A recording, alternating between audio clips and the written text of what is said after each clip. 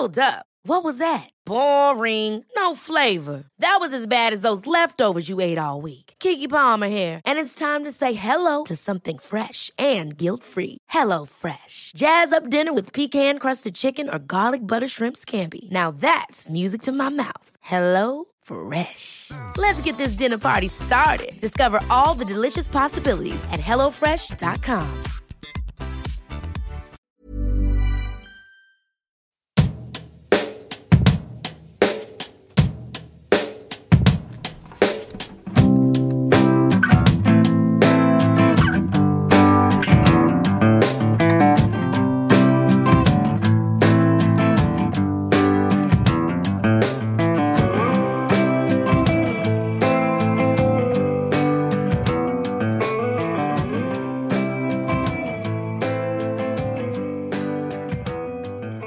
Welcome to episode number 17 of Tell Me Your Tales. This week's episode is with elite middle and long distance runner Andy Allison, and it's one of the most exciting releases for me this episode because it's actually the first ever podcast episode I recorded for the Tell Me Your Tales podcast. So it's got a special place in my heart, this episode, because without this first recording, I probably would have never gained the confidence to go forward and get this podcast off the ground. It was just over 12 months ago that I actually purchased the microphone and got Tell Me Your Tales set up on iTunes and got it hosted on a website. And from then it really went nowhere. I think if you go back and listen to my original first, second and third episodes, it's just me talking about some current races I had coming up and all that jazz. And I was probably at a stage where I was a bit scared, a bit nervous, a bit apprehensive about pulling the trigger and actually launching the podcast. And then one day over summer, Andy Allison commented on one of my Instagram photos. I think he was taking the mickey out of me because I put a photo up on Strava I put out a photo up on Instagram of my Strava week, and my week on Strava showed that I didn't have a paid Strava account, and Andy thought it'd be a good opportunity to remind me that I probably should be forking out a few dollars to the people at Strava, because they do provide me with a bit of value in my life, the people at Strava. But from that point, I commented back and sent him a bit of a message, and I remember the moment exactly how it went. I was kind of sitting at home and I thought, nah, stuff it. I'm just going to ask Andy if he wants to be on the podcast. And as I said, I was a bit nervous, seeing if he would give me a yes or a no. I found him, as I said, I didn't know him at the time, but I found him quite interesting, just looking him up on Strava and Facebook and a quick Google search about the raw information I could find on him. And then, I sent him a message telling him I'm starting this podcast, which at that stage I'd been starting for about 6 months. And he wrote back saying, yes, no worries. And we kind of made a time. I was in Hobart for a race, run the bridge, and he lives in Hobart now. So next thing I knew, I was sitting in Andy's lounge room, eating a couple of his grandparents, I think it was his grandparents, maybe his grandparents-in-law's cookies, and we were recording this chat. So I guess for me, it showed a massive step outside my comfort zone when you come up with an idea and you finally pull the trigger and step outside and have a go at taking something on. And it was pretty good to start it off with a guy like Andy, because as you'll be able to tell, and if you listened to the podcast a couple of weeks ago when we spoke about sub 2 hours, the Nike project, Andy was the guest I had on then, so he's very easy to talk to. And as I said, I guess it's probably one of those things that doesn't matter what you're doing in your life, we all get nervous and we all get worried and scared and probably a bit apprehensive about failing at something. But I'm so stoked that I asked Andy that day, because the same weekend I recorded the episode with Nick Earl, and from then I've just been able to build momentum.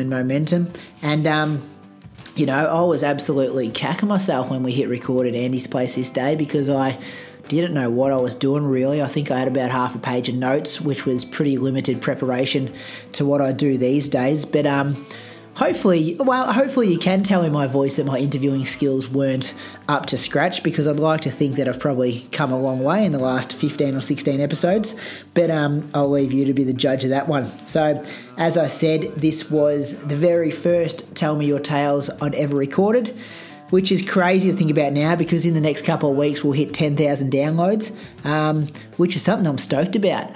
10,000 is kind of a pretty impressive number, and I've probably still got 5 episodes recorded up my sleeve and people booked in for the next month or so to keep recording. So I'm not planning on going anywhere. So if you like what's happening, keep liking it because I'm not going to back up yet. Thanks for listening again. Really appreciate it. As I said, it's really important to thank you guys. You've been there from the beginning if you've held on from the start. And as I said, I really appreciate that. If you want any more information about what I've been doing, you can head over to my website at www.bradytrelfel.com. I've got a couple of blogs up there. I haven't written recently, but I might the next couple of days I'm hoping to.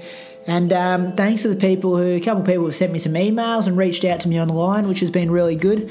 Sometimes you just sit here and, just like I am now, you sit here and record and you wonder if anyone... Well, I know people are listening because the numbers tell me where and when people download the show from, but it's always good to get some feedback back and even suggesting guests. If you've got someone you want me to try and get on the show, be sure to let me know about it, and I'll just I'll hit them up and see if I can get something out of them, because that's my job, to bring you some good quality conversations with people that I think my plug line was people that I find inspirational, wise, or motivational. So as I said, this interview's it's really got a bit of a touching part for me, this podcast, and I really hope you enjoy it. Just a heads up before I press play on it, that Andy did have his Garmin on, and obviously it was set to notifications on his watch, and he's a very popular man. You'll hear that because every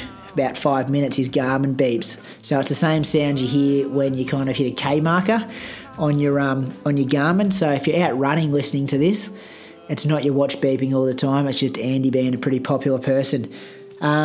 I remember I gave this episode to Carly to have a listen to a couple of months back. Carly, my partner, and she was running with it, and she was getting a bit confused because the Garmin beeps were going off flat out, and she was only running pretty moderately through the bush here in Echuca Moama. Anyway, that's enough from me. I think that's the biggest introduction I've ever done. But as I said, pretty important episode to me. I love this episode. This is one of the only ones I've listened back to, and I hope you get something out of it as well. Cheers. Bye.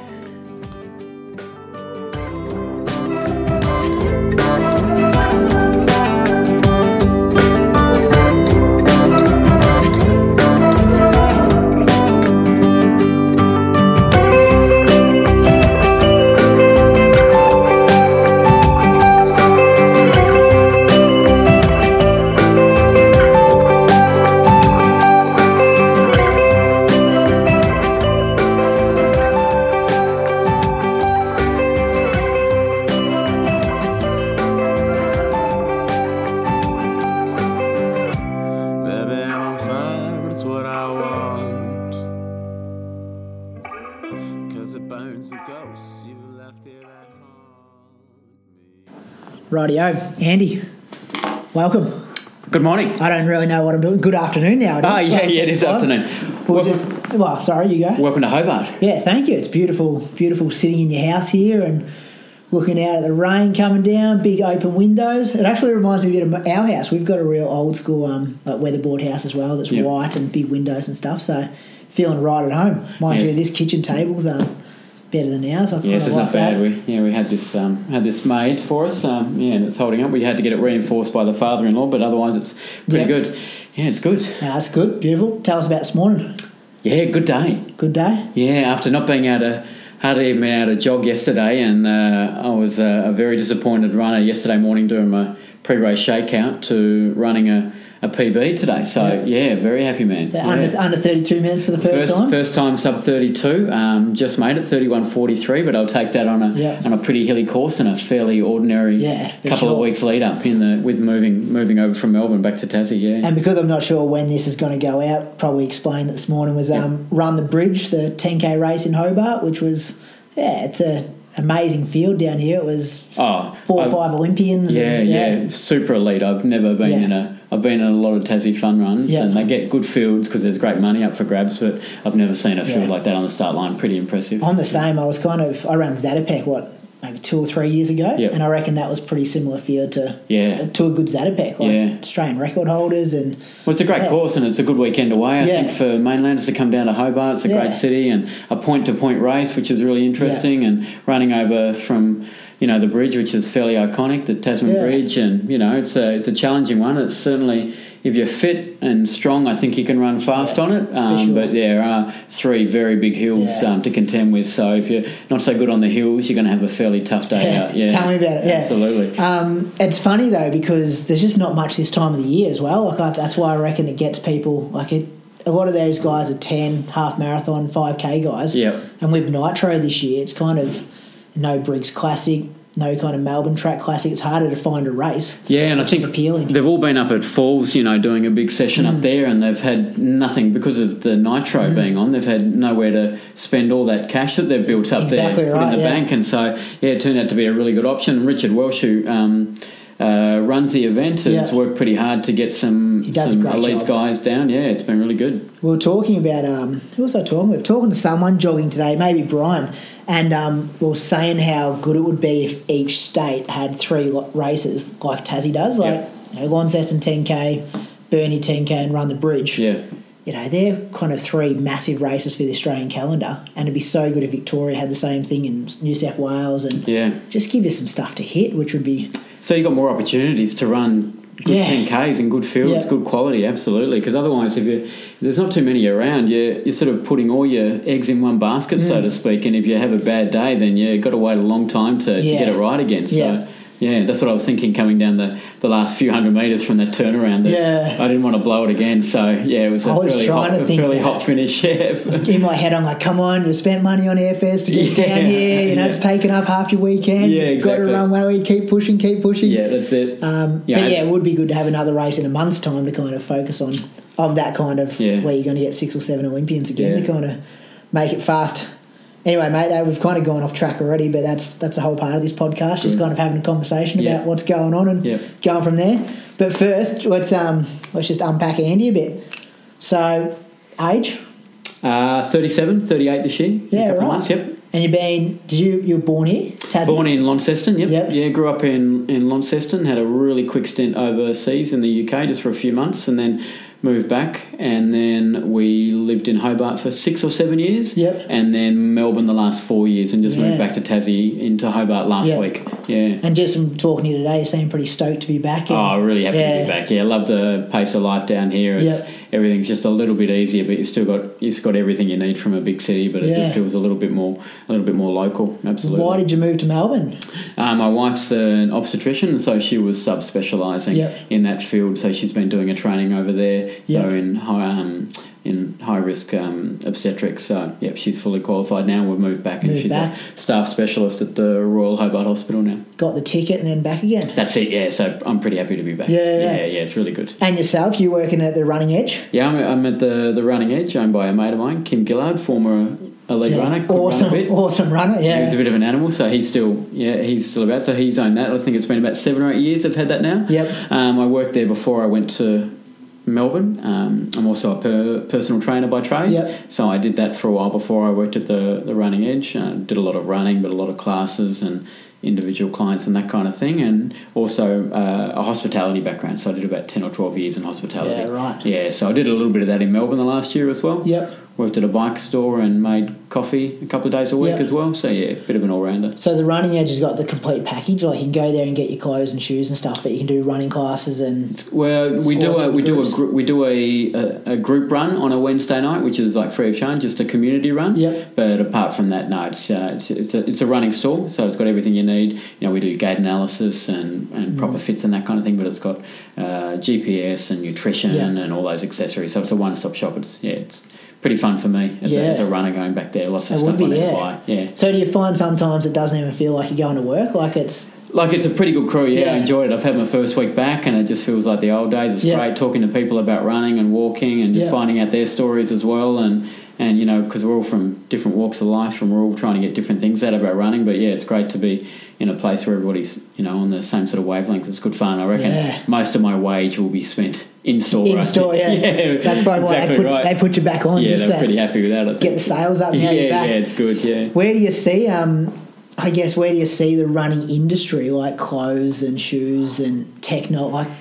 I often think about the amount of technology we've got now compared to, Deke and Mono, Getty and all those guys back then that hasn't really helped us at all. Like, no one's running much quicker. But no, it can be a bit of a distraction at times. I think we get a bit too caught up in the numbers and the tech side of it. I mean, I love numbers and tech as well, so I can't really speak for it. I don't know what I'd do without my Garmin now and my Strava updates. Like we've been talking about breakfast, probably half of our conversation at breakfast this morning was about Strava. And that segment and this segment. Segment's exactly right. That's what Nick Earl's over on the computer in the other room at the moment. Strava hunting. He's been panicking all morning because he hasn't been able to upload it. It's, he hasn't got up to Bluetooth updates yet, so he's been a bit nervous this morning, wanting to see where he's run a road PB today. So well done, Nick. But I guess you're rocking up to work every day of the week. So where you were talking about New Balance, how they've come along, and where do you think it's going next with the shoe industry and kind of? Well, I'm a bit confused with it actually coming back. Like after 4 years out of it, I mean, I worked for Adidas for 3 years while I was in Melbourne, so I didn't get exposed to everything. I only got exposed to what one company was doing, and I was a bit out of the loop. So now it's sort of good fun being back at the store because now I get to find out what everybody's doing, and everybody's caught up so much. Yeah. Like Adidas had their Boost technology for so long and they had that patented for like 5 years, and so nobody could touch it, but now everybody gets to use a bit of that now. So New Balance are using a bit of it, like with their fresh foam, and so that a 5 year no one else could touch it. Nobody else could touch it. So they came up with the tech, and they used it. I think BMW had the machines that was making it, so because they used to use it in the protection in their cars, in their dashboards and things like that. That's why they got the idea behind the Boost. So I worry that a lot of brands are worrying too much about fashion and lightness and all that kind of stuff. I mean, you've got to have light shoes, but if you're running 100, 150 Ks a week, some days you just need support and you need cushion. You need cushioning and you need a bit of weight. Too many people get caught up in having the lightest object out there, but and you talk to all the elite guys, like hardly ever spend their time in racing flats. Like I love putting my heavy ones on in the morning. You roll out of bed, you're tired, but you're kind of going to get that cushiony kind of support and bounce, and you don't need to go fast because it's just an easy morning shakeout run. What is it? Train, heavy, race light. And then when you put them on, you fly. Exactly. I mean, I put those. I've never worn those shoes today. That I raced in today. Didn't even test them out in a training run or anything. No, just walked in them for a couple of weeks. Just got them feeling just so they were okay. And what were they today? Adios Boost. They were like I raced in the same pair. I think they're the ones that on maybe different season, but they're the ones that like Kip Sang and all those kind of. They were racing marathons in it. If I try to race anything much longer than a 10, I'm probably no good. I raced in them for a half actually, in a pair that I'd worn in quite well. I raced at a Burnley half in the AV series last year, and probably by the end I'm probably, because I'm not biomechanically very good, I'm not very neutral. They were hurting me a bit, but for 10k when you're running on your toes, no issues. I raced in them at Berlin. I found them good for me, but everyone's different, aren't they? Like so back to that, like what do you see most people coming into the shop? Like do they all just want GPS watches and trying to kind of not so much take shortcuts in their training, but everyone wants that new gadget rather than doing the extra 20k's training a week? We get a lot of your regular everyday runners who I notice most of them have like a Garmin or a GPS watch on now. Like that's certainly changed in the last 4 or 5 years. Whereas I used to have to sell those pretty hard, like the benefits of them. But now I think they've become fairly commonplace, and so many brands are doing versions of them. I still think Garmin are probably the most superior out of all of them, and with their backup. Their apps and things like that as well. But I think most people are quite aware of them now. If not, they're using some sort of app on their phone. I did notice about 4 or 5 years ago when I was back at the running stores that a lot of people were using phones and using the apps on those, but I think most people realise now that that's just a bit of a pain in the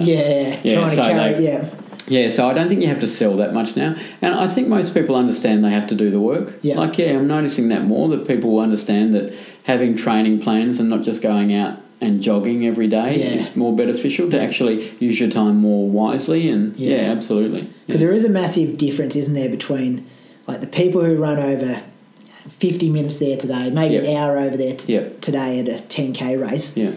The way they train to the elite guys are doing 2 or 3 sessions a week and one long run compared to people who just jog. And even in that, though, like the exposure, a lot of those guys have never heard of Dave McNeil before, and he's just gone around 28.58 or something. Yeah, which would be uncomprehendable to most. Absolutely. Or Kohler. So, they're in the same sport. Yeah. And you're on the same course, and they've never heard of the guys or know much about, and it's kind of a bit of a shame, because you think about people who play club soccer and stuff, they know everyone. The people who play country footy where I'm from, they know every AFL player. It's the kids at school know every AFL player. Yep. But in this sport of running, it's a massive gap between the fun runners and the elite guys that it's I don't know the answer to it. Maybe the media, they don't get a lot of mainstream media, those kind of elite guys. They don't get a lot of love. I think it's because, I was having a laugh with Dave McNeil on the start line today, because he was wearing a different brand of shoes to what he's been sponsored by, and I said, "What you got dropped because you didn't win Olympic gold in Rio?" And he's like, "Pretty much, Oh, right, that's what the story is. He's not the story, but and so it's a tough gig. Like, running is a really tough gig in Australia, especially because there's not a lot of love, because we're so caught up with our major codes of football, which is fair enough. They're our national sports, but there's just not a lot of love in running, and running is probably one of the toughest sports out there as well. And you get not too many rewards from it. I mean, he's done well today. Yeah. He's picked up a bit of cash today, but that's not he's not getting that regularly. Especially if you're not working full time or even part time, and they might be living off that bank check for 2 or 3 months kind of thing, and then travelling the world and you're certainly doing it more for the love. Yeah. You got to love it. Yeah. I think they deserve much more than they get. Yeah. Which is good. Righto. And what about you? How'd you get into running? Oh, yeah. Well, funny story. I was I never really ran as a junior. Yeah. I think grade 9 I ran across country, and I was probably 50th at my high school. Yeah. I didn't run or anything. So no natural talent and just no natural talent. Next year, grade 10, I think I came second. Yep. With no running again. Yeah. And just sort of turned up and just kept passing people until I got to the finish, and then didn't really run again. I used to just jog with a couple of mates who were quite into running. Yep. Back through my late teens and early 20s. But I just used to jog a couple of times a week for 40 minutes. Didn't really, just to keep fit, and just because I enjoyed it, and it came pretty naturally. But I played a lot of different sports. I played racket sports through my teens, so badminton to a fairly high level. I went to the nationals and things like that. Yeah, right. Had a little mini tennis scholarship for a bit. Yeah. Quit those when I was about 17 because I got pretty bored with it. Yeah. And then went to soccer because I had a mate who played soccer, and I thought, I'll go try soccer for a bit. Yeah. Played a bit of indoor soccer for a couple of years, and then played outdoor soccer with a couple of local clubs in Lonnie, in the State League and then the Northern Premier League. And then that just became too hard because I was in hospitality, working, playing a game Saturday, and because I'm so little, I used to get smashed. And used to get kicked a lot, and I'd go to work and I'd be crippled and trying to stand on my feet and work a night shift at a restaurant. It just became too hard, and so I quit that and then took up golf. Yeah, because my dad played golf and he loved it, and he was always having to play golf. So I played golf for about 3 years, got down to single figures, and then quit that.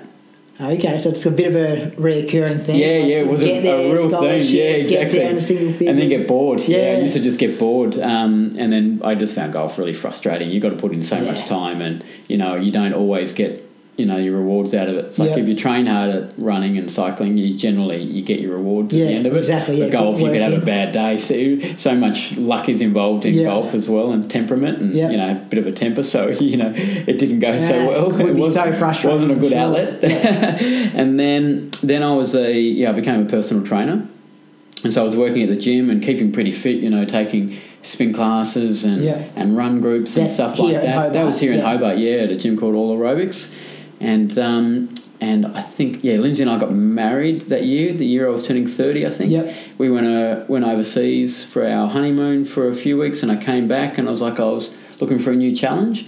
And my boss was a former pro triathlete, and he said, there's a fun run on Sunday. Yep. This is a week or so after I got back. He says, come and do it with me. It was the 10K, the Glenorchy Classic, I think. Yeah, so he took me out there, and I'd never really been in a race before, and I think I ran 35, 40 or something just like that. Just off spin class and a couple of jogs a week. A couple of jogs a week and a bit of spin classes, and I beat my boss, and he wasn't too happy. He had to give me a lift home afterwards, and I think I finished 9th there or something like that. Is that the race you put in your bio for the elite, in the elite booklet? Did you see this? Coming to that, exactly.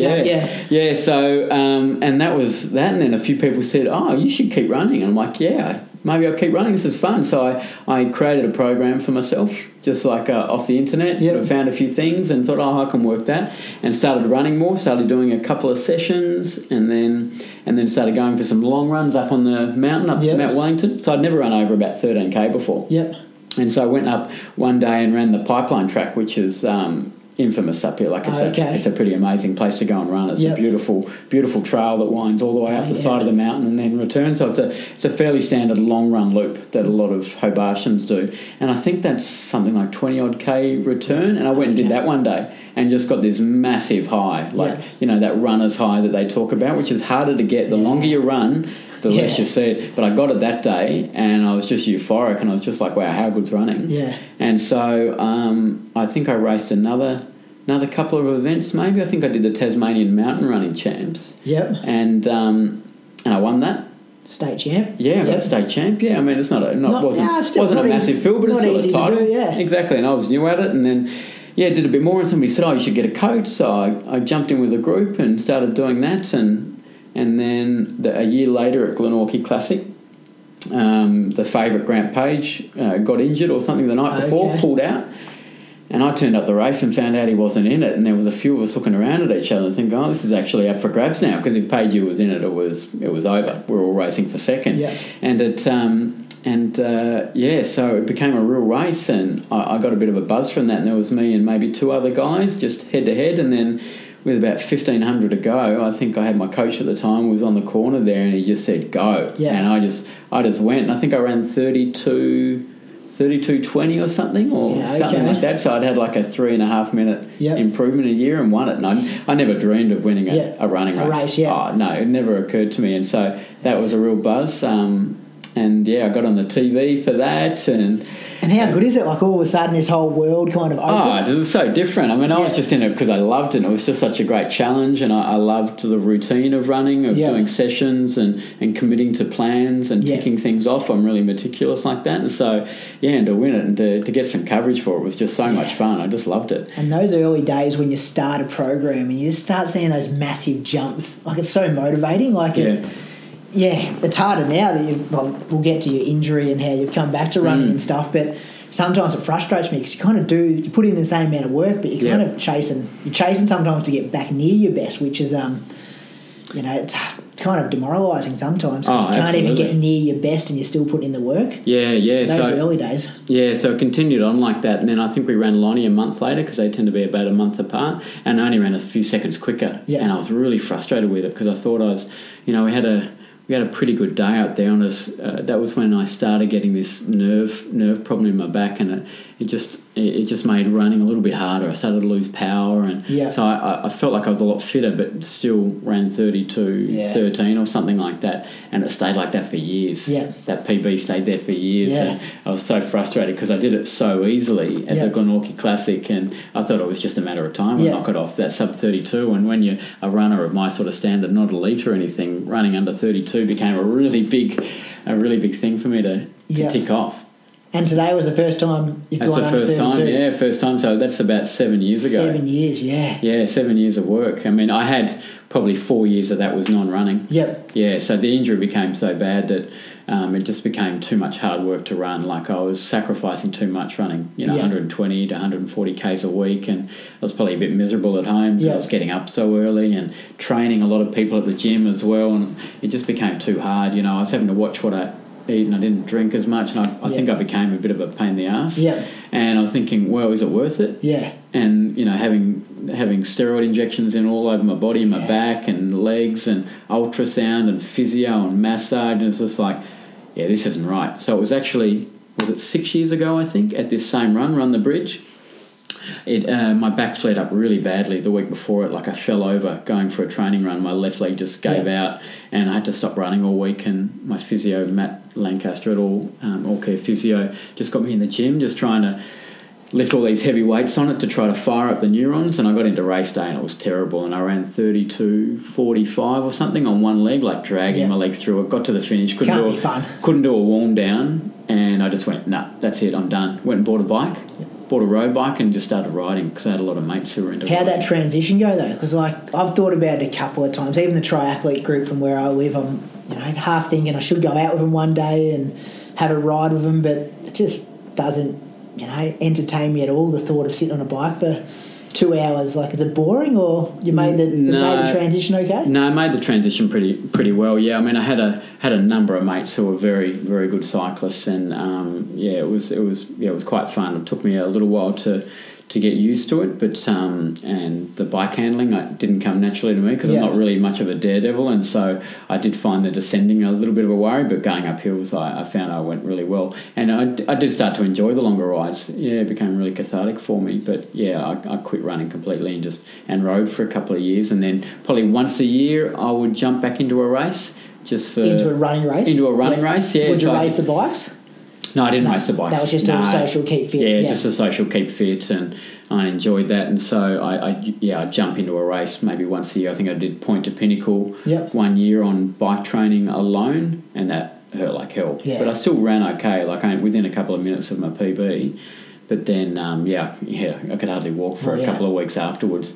And so I played that game for a couple of years, and after we moved to Melbourne, I did that as well. I had another stab at running where I was running like 40 or 50 Ks a week for a little bit, and same thing popped up. My back got really bad, and I was just like, forget about it. I'll just ride bikes. Yeah. And then that got me to about 2015. I was working for Adidas, and they were a sponsor of City to Sea. City to Sea, yep. City to Sea here, so I got a free entry. Yep. So I thought, I'll go and jump in that. So I ran for a couple of weeks to get used to running again, and then went and jumped in that and hated it. Okay. Yeah. But back was okay? Back was okay. I was just unfit running. Like, I was fine. I was chatting to people as they were passing me. Like, I could keep a conversation. I just couldn't let my legs turning over. So what part of it did you hate, though? The fact that you weren't fit? It wasn't fit, and people were passing me. But did you love being back in a race and that adrenaline? Yeah, that's what I liked. And stuff? And I got to the end of it, and I was like, rightio. I wasn't hopeless, but I ran like 3:30s or something like that. So not bad on no running, and most people were pretty excited about it, like people I worked with, and I was like, it's a long way from where I knew I could be if I was a runner. And I decided after then, I was like, right, I'm never going to run again, or I'm going to get fit. Yeah. And I was in Adelaide for the Tour Down Under at the start of last year riding bikes. So you do like 400 or 500 Ks in a week there, and pretty intense riding. And Facebook flashed up a memory from 4 years ago running a Cadbury Half Marathon, and I looked really fit. Yeah. And I was like, I look really fit in that. But you still would have looked fit, wouldn't you? I was still fit. I was certainly heavier. I was heavier. I was certainly heavier. I was about 5 or 6 kilos heavier as a cyclist. Which is what do you weigh? 50? I'm down 50s? To about 59. 50, yeah, about 59 now. Certainly look fit. I wasn't as lean because I wasn't quite as strict with my diet when I was cycling, because I was just doing it to keep fit and have fun with mates, that kind of thing. And so I saw that photo and I thought, right, that's it. I'm going to put the bike down and I'm going to have another crack at it.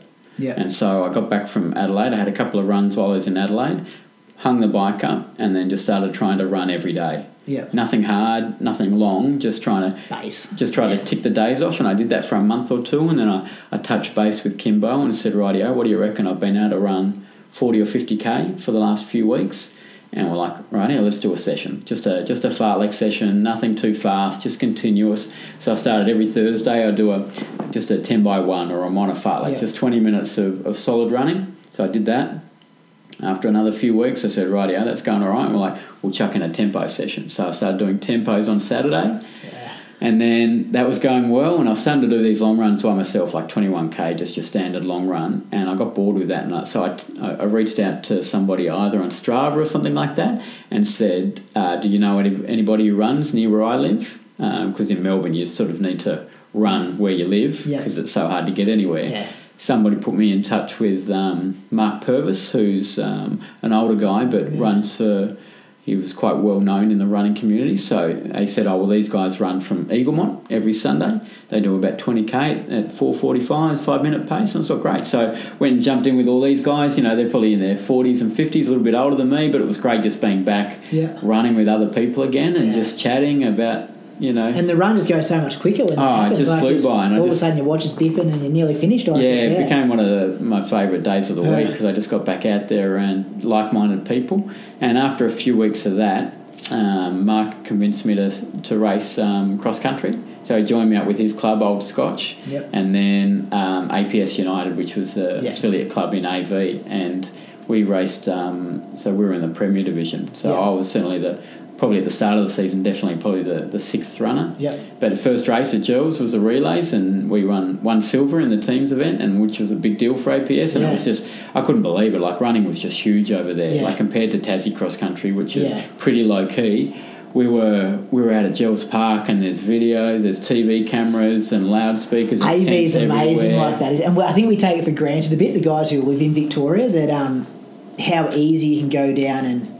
Like, I ran for Geelong the last couple of years, and I remember one of my first races for Geelong, like Mottram was the leg after me or the leg before me at Gels Relay, and then Jeff Risley's in front of us and we're chasing. Like, these are fair dinkum Olympian, like nearly Australian record holders, and they're just buzzing around. Liam Adams, like, you've got all these elite runners just getting around a park in Melbourne suburbs. Yeah, it was pretty awesome, and I think I was really nervous because I knew all the people around me were like gun runners. Yeah. You know, they were, Steve Nucky, an awesome 800 metre runner, and Adam, won bronze at the 15, and bike won, bronze at the 1500 metre, not that much earlier, and I'm like, wow, I'm way out of my league, and I didn't even know if I can run fast because all I'd done was some fartlek and some tempos, and we turn up there on the Saturday and it's hot. I'm nervous. I can't even swallow because I'm that nervous. Yeah. What weight did you run? I think I ran third or fourth. So I was handing. So the pressure's on there in the middle. Pressure was on in the middle middle to hold pace, and I think I was handing over to Sean Guinea, who's a bit of a jet as well. And like, I'd only just met these guys that day, and I felt like I was way out of my league, and I just ran really hard, and I ran okay. Like, I was the slowest that day, I think, in our group, but compared to amongst the other teams, like, I sort of held my own. That gave me a bit of confidence, and then that just became part of the every week. It was local cross country one week, AV the next week. Yeah. And just loved it, absolutely loved it. You have a bad day at AV and you're so far down, like you're 20 spots down, it's awesome. Yeah. You've always got somebody to chase and somebody chasing you, and it was just such an amazing session and it was great to be part of a team again. Yeah. Yeah, because I spent so much of my time running solo. And then that just led into, Lonnie 10 was my first road race back. So that was in, June or July of that year? It's usually pretty cold, isn't it? So I've been back running for three or 4 months solid. Last year, that was last year. 2016, The floods it was flooded. Yeah, it had been flooded. The town had been flooded all that week, and they were doubtful if they were going to be able to put the race on. But we get down there, and it was about... race day was 2 degrees. Yeah. Wind chill factor was under I was there. minus. I ran it. It was ordinary. Like, everybody, we were warming up in like 5 layers of clothes. Like, it was really tough. And once again, I didn't have a lot of confidence because I didn't know what I could do. I hadn't done any K reps or any real markers to know where I was at. I'd only been doing the fartlek still, and maybe 80 or 90 Ks a week, and so still really nervous and had no confidence in what I could actually run. I thought I was in around 32 shape again. And the gun went off, and a lead pack of about 25, 30 blokes have just gone, I think went through in about 245, 250 or something. Yeah, I think I went through in like 252 that day, and I was off the leaders, and I was feeling good. It was one of those days like, this is easy, and then you'll see the car and you're like, oh no, this is going to come back. That's not right. Yeah. Look, and I just didn't have that in my... It didn't have that in the bank. Yeah. There was no way I could go anywhere near this. Downhill start, it's a dangerous start. Yeah, and I'm not a fast starter as it is, and then all of a sudden I'm in no man's land. I'm dead solo. I'm 30 something, and running by myself, and all the way out I picked up maybe one guy. Got to the turnaround, picked up another guy, and then ran solo into the headwind for 5, and I just lost it mentally. At about 7K, I had 3 really bad splits where they were in the teens, like 14, 15, and I just started hating it. And I was like, oh, no, I've mucked it up. And then I got to the 9K marker on the road and did the math really quick and thought, if I run a 3:10, I can still break 32. Yeah, right. So I thought, you beauty. So I sort of half picked up. I had nothing in the legs, and I've rounded that corner, and they'd moved the finish line from the official... from last year, and it was actually 100 metres further up the road. And I've clicked over 10K. They're always going to be a bit long. Yeah. But I've clicked over 10K, and I'm still halfway down the street. But you think the K markers, like the Garmin, I understand my Garmin's going to be wrong. Yeah. But that 9K should be at the 9K mark. It should be. Shouldn't it? Yeah. Should be. So, funny story. So, I'm halfway up the hill. My watch goes off, and I've looked down, then I've looked up at the thing, and and I'm getting close, and it's gone 32:01, 32:02, and my hill. head's just dropped down. I think I ran 32:04 officially. Okay. So I found out from the race organizer, because I was like, you were so long, like it was really 200 long on a 10K. Even with the Garmin, that's too much. And it's a straight. And they said, you're out. we moved the finish line up the hill a bit further because it was better for the spectators. And I was like, this is a certified course. Yeah. And so I was pretty gutted that day. I was pretty angry with it. On a bad day running solo, and I'd missed out on running 32 again by 4 seconds on a long course. I'm feeling so much better now because I ran maybe 30:05 the year before. Yeah. And then went back and ran like 20 seconds, like 30:25. Yeah. And I was like, it's 15, 20 seconds behind my best.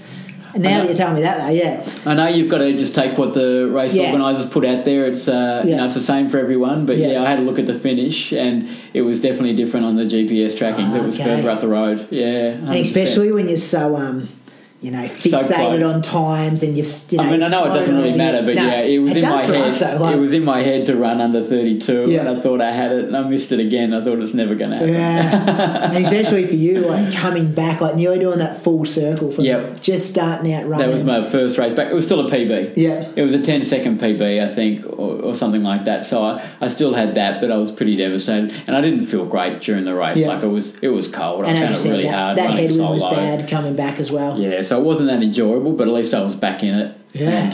And, I think a couple of weeks later I ran the AV Cross, the 10K champs. Yep. And that was awesome. I loved that. I ran really well there. Park there? No, the cross-country one out of Bundoora. Yep. And I loved that. That was good fun. And then everything went pear-shaped again. I got a virus. Okay. I got a virus, and then I just thought it was a bit of a bad cold, and raced with it at a local AV, not an AV, just a local cross-country the next week. And felt sick running, going over there, and I didn't have a car because my wife was on call, and so I rode over there, and then I just my heart rate was through the roof. I was on cold and flu medications, but ran out of my skin. Ran really well, but just cooked myself. Yeah. And then got sicker and sicker, and a couple of days later we flew to Malaysia for a mate's wedding. Okay, yeah. And just got really, really sick. Got caught in a monsoon over there on a jog, and got so sick I could hardly do anything. I just sat on a lounge chair for 4 or 5 days, just feeling miserable, could hardly eat, and that lingered for nearly a month because I didn't look after myself properly in the initial stages of it. So I learned a lot from there. So July I hardly ran after that, for a month, and I had to rebuild, and rebuilt for Burnley Half with a new coach. So I got a new coach. I just needed somebody who was... So we're still doing correspondence? Yeah, a little bit of correspondence with Kim. Yeah, but not more that like much. Mentor kind of... More of a mentor stuff, because, he's a busy man. Yeah. And he didn't really have that much time. And so Ant Rickards, I don't know if you know Ant. I do, yeah. So I was racing APS with him, and he and I were doing... I transitioned over to doing my Sunday long runs with that group, with Pete Halgren and those boys, some really good marathoners, like 224, 225 marathoners. And you're talking about... Is that the Frankston boys, like... Dano and who's that? No. Pete Halgren's a Swedish guy. Little Swedish guy. So they've run 225, 226, and they had a really good crew that ran from Carlton, and an awesome loop which had taken either a lap of Prinny and then over to Yarra Bend, and a loop that we did lots of hills, lots of single track, but it was run hard. It was sort of 415s, 410s, that kind of thing. Yeah. And it took a couple of weeks to get used to it, but after that I loved it, and I loved that harder long run, and just felt really strong from it. And so Ant took over my program for 5 weeks to get me fit for Burnley. Yep. And we got into Burnley, and it was a really short program. I felt tired the whole time because I was double running and no days off, and just said just trust it. And I got to race day, and still doing the same sort of stuff, just either 400s or fartlek stuff, nothing too different, shorter tempos, and ran 70, nearly 70 dead there, which was another massive PB. Debut half marathon? No, I'd run it at Gold Coast. Oh, okay, yeah. And I'd run 71 something at Gold Coast, so I ran an 80-second PB at AV. And Gold Coast course is pretty fast. Yeah, pretty fast. I was in good nick when I ran that too, so, I was like, okay, well, there's another PB 5 years on, You know, so Ant's been coaching me ever since, and it's been a really great partnership. We get along really well, and we both love numbers and digesting data and heart rate and all that kind of stuff. Yeah. And it's just a really good relationship. We map out a 12-week macro program, which rotates like between small, medium, and long weeks. Yeah. And then, but he's really great if I need to bounce ideas off, if I'm feeling a bit run down or if I'm not feeling so good. We adjust the program to suit, and it's just really good to have somebody else to tell you, have a day off. And especially when he's been there, done that as well. Yeah. And that have a day off thing, that's the whole... I'm the same thing. Sometimes you just need someone to talk to. Like, you know, everyone's doing a similar session. Yeah. Everyone knows what kind of sessions are good for you, but having someone to back this off or, you know, cut that long run 20 minutes short, and just little things like that are just... Because otherwise you think you're being weak, or you kind of get this voice in your head that you're not pushing hard enough. Yeah. And you don't want sometimes to easier look is soft. better. Yeah, exactly right. And all that we started doing all my easier runs as heart rate runs, but all different heart rates depending on the day, like 144, 136 heart rate, 125. They're all specific. Yeah. And what that got me really efficient, running at different speeds. Okay. And so it really taught me to run efficiently, and the improvements I got over a month. Like when I first started, it was like an 11k run over the boulevard to work at 144, went from 420s down to 359s average. You know, it just got me. It got me really efficient, and it made every run a purposeful run. There was no junk. Yeah. Like Brian was talking about junk miles this morning. Yeah. I don't do junk miles anymore. It's all quality. Everything has a purpose. Everything has a purpose, and it worked really well. You know, so some days if I was off or it was hot, you know, the 125 heart rate jog on the Thursday afternoon after a session would be 5-minute Ks if it needed to be. Yeah. You know, and that got better and better, and so he got me to this point. Yeah, and that's awesome. Sounds like a good relationship. Yeah, it's been really great. Like I called him straight after the race. Yeah, he was all emotional. I was a bit emotional because you put so much work into it. And to think like in the last 2 weeks where I've hardly been able to run or do anything, and to think yesterday I was doubtful if I was even going to get through it. You know, to sacrifice all that time that you do as a runner, and you know, your family has to put up with you being a bit grumpy and all that kind of stuff. It makes it really enjoyable and really nice. And those moments are like awesome. Like when you can share it with people, especially people who have been there on that journey with you. It's that's so good to be able to have that going on. Yep. Right, let's talk about diet. Diet, yes. Vegan, this is what we're going. This is what I was here for. Yeah, this is what we're here for. Yeah. So why? Okay, like I said at breakfast, I wouldn't call myself vegan. Yep. I certainly... Is that your name on Instagram? No. Are you a vegan runner? Isn't that No, that's not me. No, I'm the Edge Runner. Edge Runner. Edge Runner. I don't know why I thought vegan runner. No, vegetarian. No, it's in your description. Yeah, that's right. Yep. Yeah, that's what I was just thinking. Yep. Yeah, so classify myself as vegetarian. Yep. Because I'm not 100% vegan. Like there are a couple of things that I might occasionally eat, but generally it came about. My wife's vegetarian has been since she was about 12. Yep. And about 8 or 9 years ago, I'd been cutting back more and more. I'd stopped eating red meat, and then I'd stopped eating anything else, and I was just eating a little bit of fish. And it just being around her, I think, influenced me a little bit, just starting to think of food differently and think of where it's coming from, and I just wasn't comfortable with that. And then I read a book called Eating Animals. You told me, that's the one you've recommended to me. Oh man, that stopped me. I haven't read it yet. I've got it on hold for an audiobook, so I'll listen to it when I'm running. That stopped me in my tracks. Yeah, and that was just like, I can't honestly live with myself and keep eating animals. And so we went away for a triathlon weekend down the east coast of Tassie with some mates, and I just went, that's it, I'm done. I'm not eating meat again. I just went cold turkey, as they say, and haven't touched it in 8 or 9 years. Mm-hmm. And the more I go, the more vegan I get, I think. Yeah. So we have almost no animal products at home whatsoever, no dairy anymore, really. Occasionally I'll slip up with some cheese, but they are making lots more vegan cheese. There's some great stuff in Longford up in Tassie. We got some here at a market the other night, some cashew nut cheese, which is awesome. So there's so many great substitutes out now.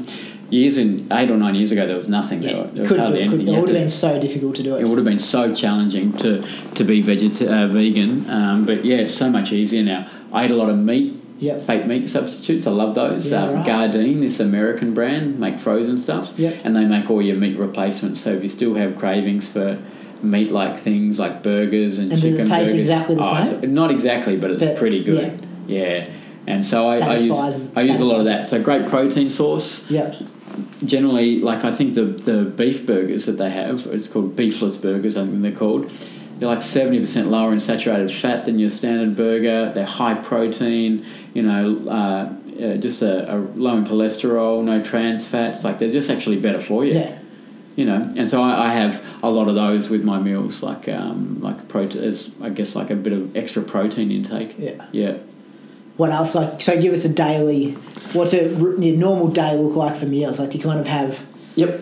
Yeah, breakfast. Yep. So get up, have a pot of black coffee, or have a couple of black coffee before I train. So never eat breakfast before training. So I always train fasted.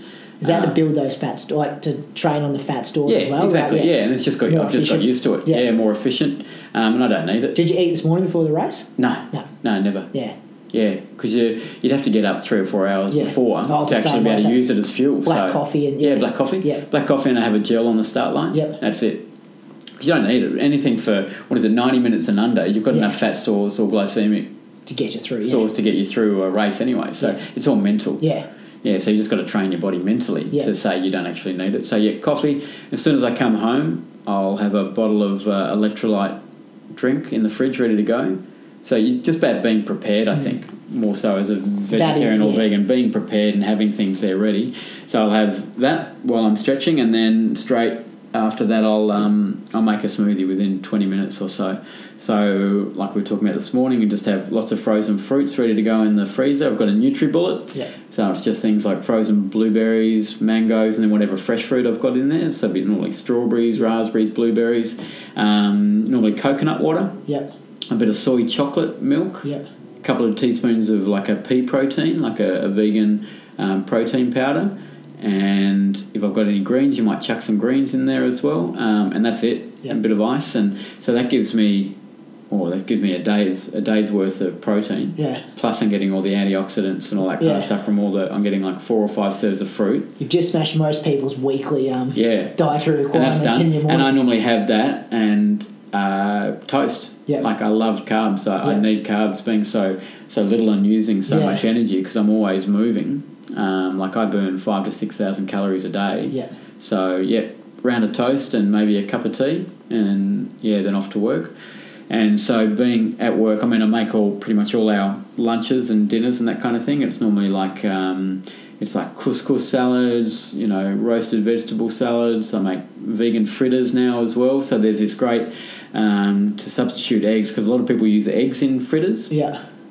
So I use flaxseed meal, which is really good. So you use flaxseed meal, like a tablespoon of that with 3 tablespoons of boiling water. You mix that up and put it in the fridge and let it set for about 10 minutes. That creates an egg, what they call a flaxseed egg. Okay, yeah, right. So you use a flaxseed egg, not because it looks or tastes like an egg, but it acts as a binding agent like an egg does, because that's all you need. That's all you have. Bring it together. You don't have eggs in fritters and food for flavouring generally. It's to bind it together. So, there's vegan fritters, and then you just use whatever vegetables you've got, grate them up and chuck them in there with a little bit of flour and salt and pepper and a few herbs and spices and that kind of thing. And the flaxseed meal works really well in baking as well. And that's got to be meal, doesn't it? Like we were doing the linseed, we were putting the seed straight in, but then I read somewhere you've got to... It's got to be meal. It's got to be ground otherwise up. it goes straight through you. That's right. No nutritional you don't absorb it. benefit. Absolutely. And so you can use that in baking. So I've been using that in baking, like if I make banana bread and things like that. It's just with frozen bananas and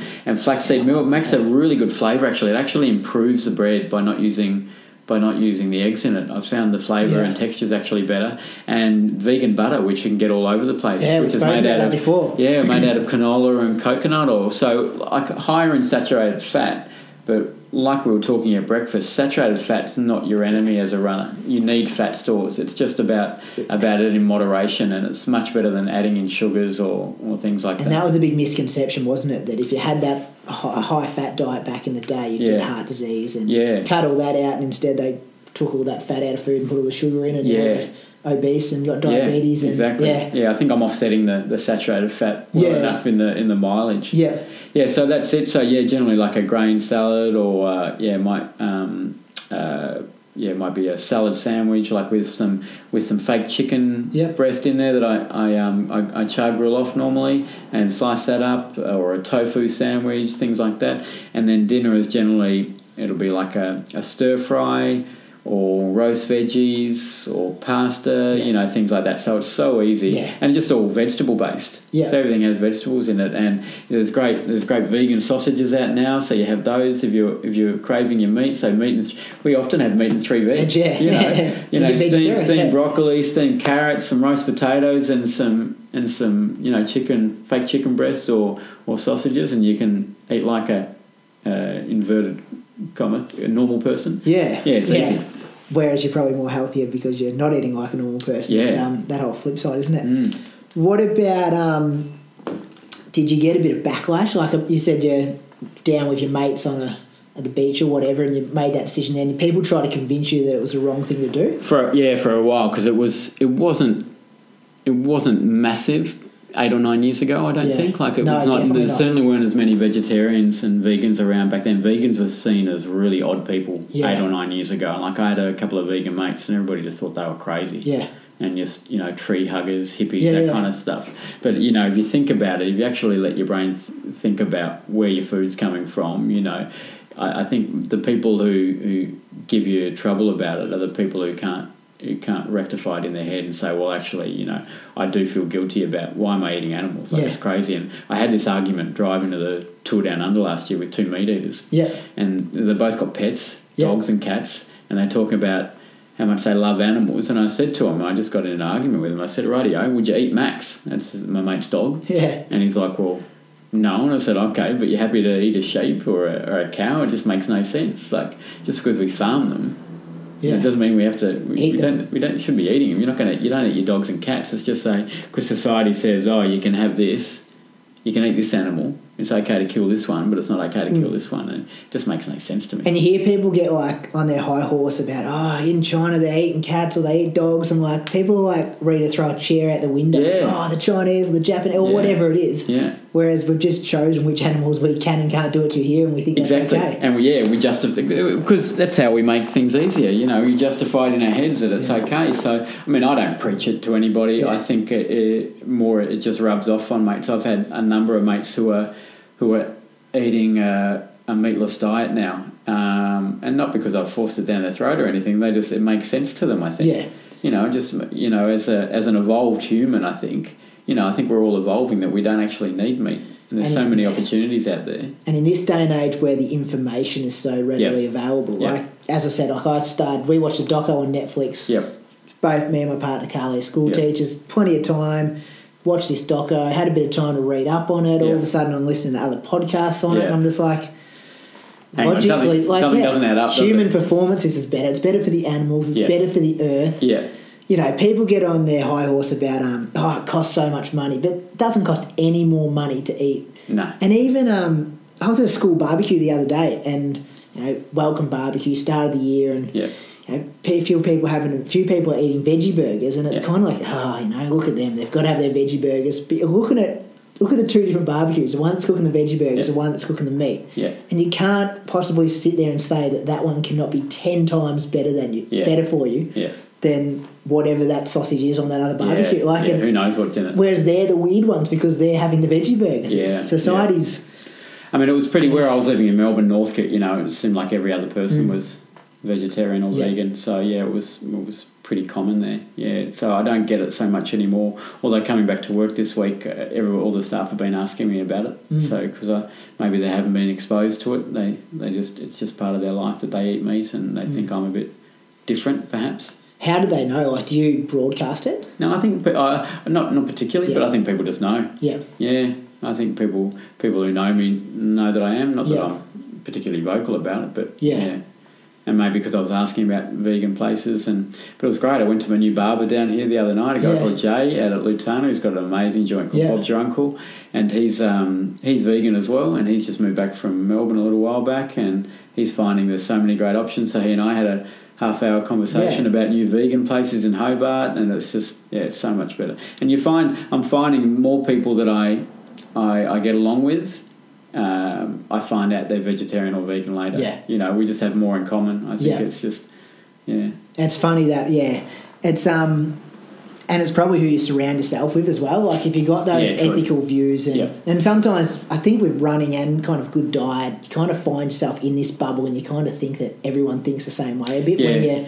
And Northcote would be fantastic because, it's so many people in the one location. And there's so many great options there. Yeah, that's another thing, But it's not hard to cook your own options either. No, it's not. No, it's really easy now. Brown rice, quinoa, veggies, chuck it all together, grate some stuff. Yeah, it's really simple. I mean, even we live in, Sandy Bay here in Tassie, and just around the corner there's a normal larder and has all your normal meats and everything, but there's still plenty of vegan options in there as well. So even your little corner stores down here having it now, but there's another great place in called City Organics in Criterion Street in Hobart. I went there for the first time. The whole shop's vegan and vegetarian. Yeah. You know, they've got 4 freezers full of vegan and vegetarian options. So it's just so simple now. Yeah. And I found all this in my second day in Hobart. And I haven't even researched it much. It's just like it's all out there. So if you want it, you can easily make that transition. And I don't expect everybody to make the transition, but what I found is with a lot of my mates, they've started cutting back. Yeah. Which is a great start. Cutting back your meat consumption. You don't have to eat meat every day. You just need to get that conception out of your head that I have to have meat on my plate. And so they're substituting with either just veggies or they're cutting back and just eating fish and, you know. What other misconceptions do you hear? Like, or questions? What do people always have worries about? Where do you get your protein? It's a massive one. It's hilarious. It's like, how much protein do you think you need? Yeah. Especially coming from sedentary people, how much protein do you think you need to sit at your office desk all day? I've heard that a couple of times. I think on the Rich Roll podcast he talks about it, and one of his responses is, well, where do cows get their protein from? Because they're not eating meat to start off with. Yeah. And the other one is, I think he had some statistic, and not quoted, but it was, in America 3% of people are protein deficient, whereas it's 30% of fibre. Like, and no one's worried about where do you get your fibre from. But, where do you get your protein from? So that's the main one. People often ask me about iron. Yep. Iron stores. That's just something I have checked regularly when I go to get my bloods done. Yep. Just have my iron stores, which especially is the most important thing. Runner. For a distance runner, absolutely. You're smashing out hemoglobin and iron out of your feet every time your foot strikes, so it's important to get that back in. I just take a daily iron supplement, which is fine. Yep. Energy levels are good. That's what everybody's saying. You're tired. It's like, no, I'm fitter and healthier than I've ever been. I'm leaner than I've ever been. Yeah, I've got good energy. If I could learn how to sleep properly, I'd be even better, I reckon. Okay. Yeah. I'm a bad sleeper, but that's got nothing to do with being a vegetarian. And nothing, because I'm an awesome sleeper, just because you're so tired from running. Like, that doesn't work for you? No. I'm a shocker, Okay. Yeah. And you've always been like that? Yeah, I have been, yeah. My wife reckons I need a hypnotist or something like that to help me get to sleep. So if I did that, I'd have even more energy. But look, they're the main things. Where do you get your protein from? Aren't you tired? Do you miss it? And it's like, I couldn't even think about eating an animal again in my life. Yeah, it's not even something. There's nothing I miss about food, like from animal products, that I could ever eat it again. Yeah. What about some challenges around it? Like, do you ever find yourself where you're at an airport or you're out for dinner or it's been hard to find vegan options? No, not anymore. I always have snacks on me. Yeah. I've always got nuts and bars, like Cliff bars and things like that. I've always got something stashed on me somewhere. If I know I'm going somewhere and I won't be able to eat, or if I'm not confident that I'll be able to get food, like at an airport, I just take it with me. Yeah. Or I eat it beforehand or have some fruit. You're never that far away from that. Yeah. So being prepared is the main thing, and not expecting that people are going to have something there. And it's just important to remember that it's like fuel for your body. Like, people are organised for their, I was talking about planning my 30th birthday the other day, which is at the end of the year. Like, I'm starting to get organised for that, whereas sometimes I won't be organised with what am I going to eat post-race, which is directly affecting my health, or, going to the airport, what am I going to have? Those little things that are so important to go into our body. We don't organise, but we're organising holidays and birthday parties and I'm pretty meticulous with that. So my race pack doesn't include just my running gear. Like, I have that all out the night before, ready to go. I have extra gels in there. I have protein bars. I have spare in Duralites, all that kind of stuff. I've got that all packed in. It's all about being prepared. And when you don't have as much talent as like a lot of the guys in that field, like I don't, it's more hard work and some good genetics, Yeah. I have to make sure that all my 1%ers are really good. Yeah. You know, to give me a chance to run anywhere near you guys. So, you know, I've got to be very prepared. Yeah. What about like some other general routines? Like you seem like a guy who's really organised, really prepared. Yep. Like you're fit, you're healthy, you're happy. Like Yeah. what else? You know, little things that you live by. Like do you meditate or do you do any little 1%ers things that you do every single day? Yeah, I stretch a lot. I think Nick's on it now. I know he's off it now. The foam roller.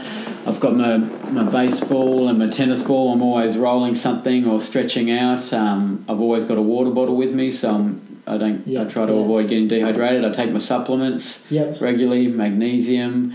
You said 3 times a day. Yeah, generally, especially in the warmer months because I sweat a lot, and so there's a magnesium plus. It's got a few other key nutrients in it as well, so it's a bit of an all-rounder. I take some immune defence. How did you learn about all this stuff though? Like, because I know I sweat stacks whenever I'm at the gym on a treadmill or something, and I always seem to sweat heaps, but I'd never think to be taking 3 magnesium probably tablets. when I was studying my personal training degree. I think I learned a lot about nutrition there, and I've always been pretty careful with what I ate as well, and I guess I just researched it more from there and what do runners need, especially when I started my own running program and decided to be a runner. I thought, I'll do it properly and find out what I need to be putting in. And then I did see there's a great lady who works down at the hospital here who has Strive Food, Mel. She's a nutritionist, and I went and saw her just to see if there's anything else that I should be looking at, and there were a few of the things that she said to maintain, magnesium and I take my iron supplement, and they're like it's almost like a multi. It's immune defence. It sort of helps with cold and fatigue and things like that. And so I take that once a day. And when I'm leading into a race or feeling a bit sick, I normally take two a day. Yeah. Yeah, just as a booster. So I try to keep on top of things rather than trying to chase things up. Play catch up. Yeah, for sure. Oh, that's good. I got my I messaged my partner before we started recording this. Yeah. And I asked her if she had any questions for you. So I'm just going to going to the phones. Going to the phones, and here's some prepared questions. Okay. Because as I said, we're kind of at a similar journey. Like, I'm not saying I'm vegetarian or vegan or anything like that, but super interested in it. Yeah. And as I said, it ticks all those boxes. And she's the same. Like, we're good that we're both, which similar with you and your wife. Yeah, if like, you can do it together, it makes it a lot yeah. easier. Absolutely. Yeah. Yep. First one she's got is soy milk good or bad? In moderation, I think it's okay. Yeah. Yeah, I think you need to be looking at like Bonsoy or things like that, the Japanese brand, because it's non-modified. It's much healthier for you. But I only really use it maybe in a cup of tea. Like I use very little.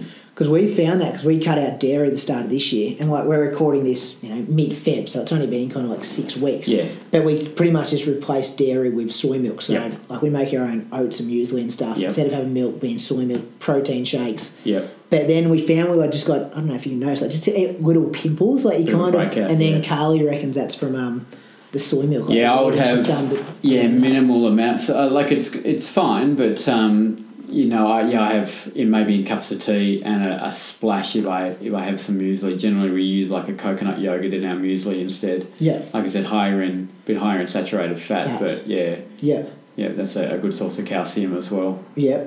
She also said, did you find it got easier? I guess we kind of covered that. Oh, yeah, so with easy. The options now. And so easy. And then you just get more creative. Get a couple of cookbooks, like vegetarian or vegan ones, or look online. I mean, I was lucky I worked at a cafe for the last year. Yeah. And I was cooking meals there as well, preparing, so I got lots of really great ideas. So happy to share some of those with you. Yeah, I've got a whole book full of great recipes. Yeah. They're all vegetarian or vegan as well. And in this day and age, like as we said before, like the internet, you just type Google in vegan banana bread, vegan whatever it is, and just bang, it's just all there. Yeah. 5 most valuable foods that you reckon? So you spoke about mushrooms, because you don't supplement B12. No. But you have a lot of mushrooms. Heaps of mushrooms. Yeah. Always greens, so your spinaches and your kales, that kind of stuff. What else are important? Nuts. Yeah, plenty of, like they say, the ABCs they're called. So ABC, almond, Brazil, and cashew nuts. They complete they're a complete protein. Yeah. Yeah, so they're good for vegans and vegetarians. Yeah, so your ABCs they call it, but only in moderation. Like you're taking like about half a dozen as a snack, but eating those together forms a complete protein. So it's really good for vegans and vegetarian as well. Yeah. Coffee. Yeah. I love coffee. Yeah. How many would you have a day? Oh, probably only 2. Yeah. I generally have it in the morning. I won't have it after that. I'll have green tea all day at work. Yeah, green tea, because it's so good for metabolism and as an anti-inflammatory. So I get a bit of an Achilles thing now and then, so I find that's like 3 or 4 cups of green tea a day helps with that as well. They're probably my main ones. Pretty good. Yep. Rightio, mate. What's next running-wise? Well, see how this back pulls up tomorrow? Well, yeah, yesterday or last night when I was talking to Ant, my coach, we were like far out, because I was in a lot of pain last night and really didn't know if I was going to be able to get through this. We're like, right, we'll just get through it. We'll go see your physio and just work out how long we have to have off. And we were doomsdaying it last night, and now we're both like, what's next? Yeah. Excited. So I think I'll take this week to recover, have a few jogs and go and see Matt and see if we can get on top of the back. Hope it settles down, and then I think they've got like a 5K on the track here down in Hobart, one of the champs, and I've only ever run on the track once, which was a few weeks back. So I'd like to do a bit more of that, and then City to Casino. Yep. Which is a big... Is that 10K as well? It's 11K. 11. Yeah, a point-to-point race as well. I've never really been in shape for that one. And so, I've got a bit of confidence there, and that'll be a good field. It'll only be locals. Only locals tend to race it. But, it'll be with so many great Tassie boys running well. Dylan Evans. Talking about that at breakfast. Harry, if he pulls up okay from his marathon. Brian will be down. Pat Smith's back running as well. Pagey, David Thomas. Tomo. So, lots of really, really good locals. It's a good spot for running Tassie. It's great. Nick and I were talking before about, if you're going to move somewhere, down here, it's got that chilled out lifestyle. Yeah. It's a good bunch of, even we warmed down today. And so much fun, isn't it? You just know each other vaguely, but all of a sudden you warm down and the banter's there and you're having a good joke, and all of a sudden you're having breakfast and then around at someone's house recording a podcast. It's just a good, there's no kind of egos or arrogance about it, which is good. Yeah, it's a good spot. A marathon? Eventually. I've had a lot of people in my ear about that, because I reckon I'd probably be suited to marathoning. Good build, and I'm more of an endurance man than a speed man, because I think I came to running so late. I never developed any real speed, because I've never done any track or repetitive speed stuff. Like everything I do is like fartlek. It's all continuous. I never really do many reps. In the future, I've still got a lot of goals I want to tick off. I've ticked one of them off today, but now I want to push that closer. Well, your training age is so young too. Yeah, exactly. I'm 37 going on 38, but I've only run... It's probably 24 running age. I reckon I've still got plenty of PBs left in me. You haven't been at 100 miles before, 160k weeks, Never, imagine what you could do. I'm running about 120 at the moment on average, which works pretty well for me. But, I've got a really great base now. I've probably had 2 little campaigns where I've trained really well and got some good results. So now I'll... no marathons for a while. I think, eventually that's where I'll end up, but I've still got I want to take another big chunk off that 10K, and I want to take a really big chunk off the half marathon now. So hopefully keep myself in good shape and get up to Gold Coast for the half in July. They're probably my main goals, and then hopefully the weather gods are kind and we get to run up the mountain for Point to Pinnacle again this year. Because they cancelled it, didn't they? No, we turned it around. Turned it around halfway last year. So being back in Tassie, being able to see the mountain as we can now from the dining room here, you can see the pinnacle. It'll be a pretty big inspiration to run back up that again this year, and then a couple more years of that, and then maybe we'll have a look at a Mara in the future. Where can people follow your journey? Strava? I'm on Strava. Got a couple of new followers today. Nick Earl and Brady. I followed you the other day. Actually. Okay. I started because I looked at when you followed me. I looked at your profile and I'm like, this guy only puts on 15-second efforts. I'm like, does he even use Strava properly? And I'm like, I don't want to waste a file on a guy who sounding arrogant as, but gave me a like. And then when I saw your heard your story, how you had back spasms, you haven't been able to train for 2 weeks. I'm like, that makes sense. That's why I was doing 15-second reps. I'm not going to get out and follow the guy who's doing 15-second strides. I do some more than that. So, I'm on Strava, Andy Allison, Instagram at The Edge Runner. That's probably the main 2 places I... not the vegan runner. Not the vegan runner. I might give him a follow as well. I'm sure he's all right. Yeah. That's a kind of name you'd have a stack of followers, I reckon. Absolutely, runner. You put a hashtag vegan on one of your posts, you're getting a lot of looks. Yeah. It's starting to come in though, even elite athletes, you just hear about people that it's like this other world has always been there, but you've just now I just know it's okay. It's like people coming out now, isn't it? It seems to be socially acceptable now. You're not a weirdo just because you're. And I think sometimes you're ready to hear and you're ready to listen to that. It's probably been there, but I've just never had my eyes open to it. Yeah. And now like even I listened to a podcast with Moby, and like he's been vegan for like since like the 80s and stuff. And right. Someone said Serena and Venus Williams are like both vegan. Oh, really? Yeah, there just you seems don't know to be about it, do you? Yeah. which is good because I don't think you need this stigma about I'm vegan, you're not, it's us against you kind of thing. It's just like, this is what I mean. I think it's good for my body. That's right. Move on, don't force it down everyone's throat. Exactly right. Yep. Which is funny because we don't call meat eaters, but vegans a vegan cafe. That's right. I'm a vegan and I'm putting vegan in all my names. It's a strange kind of thing, but I think it's only going to get better. Yeah, true. Beautiful, mate. Thanks for the hospitality. Hey, thanks for the chat. No worries at all. I don't even know how long we went for. But Poor Nick, he's probably gone for a nap. Yeah, he's probably sleeping somewhere. I hope it worked. It should be all good. It's been checking on it.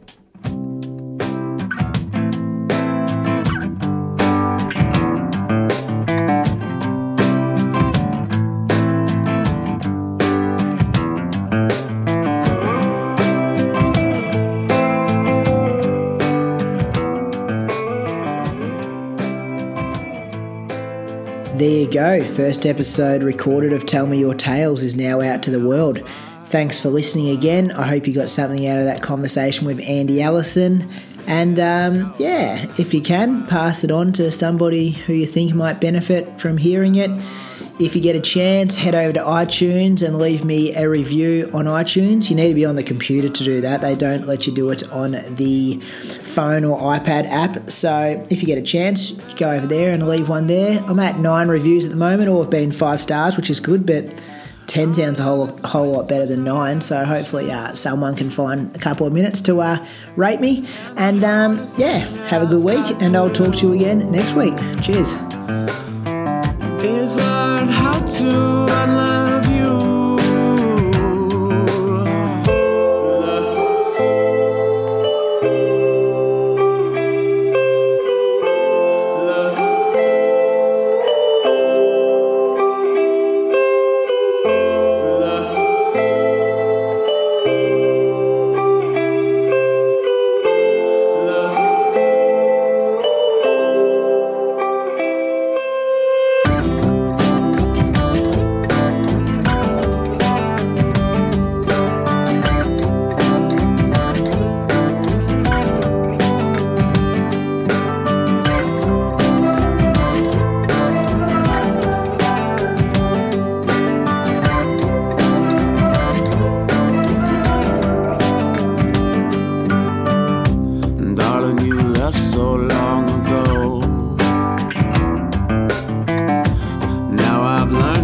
You'd want me to know.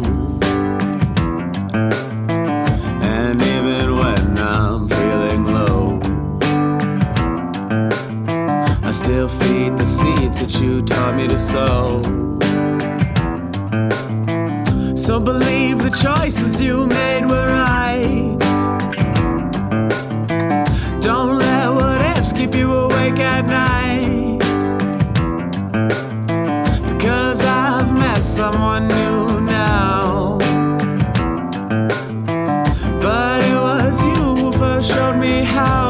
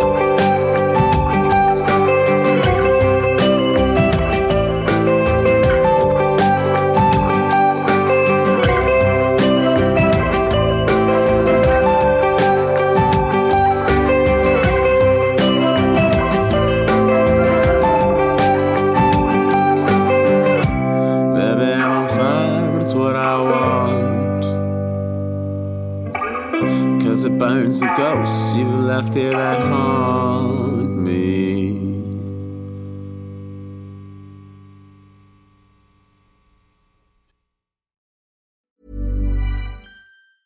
Hi, I'm Daniel, founder of Pretty Litter. Did you know cats tend to hide symptoms of sickness and pain? I learned this the hard way after losing my cat, Gingy. So I created Pretty Litter, a health monitoring litter that helps detect early signs of illness by changing colors, saving you money and potentially your cat's life. Pretty Litter is veterinarian developed, and it's the easiest way to keep tabs on your fur baby's health right at home. Go to prettylitter.com and use code ACAST for 20% off your first order and a free cat toy. Terms and conditions apply. See site for details.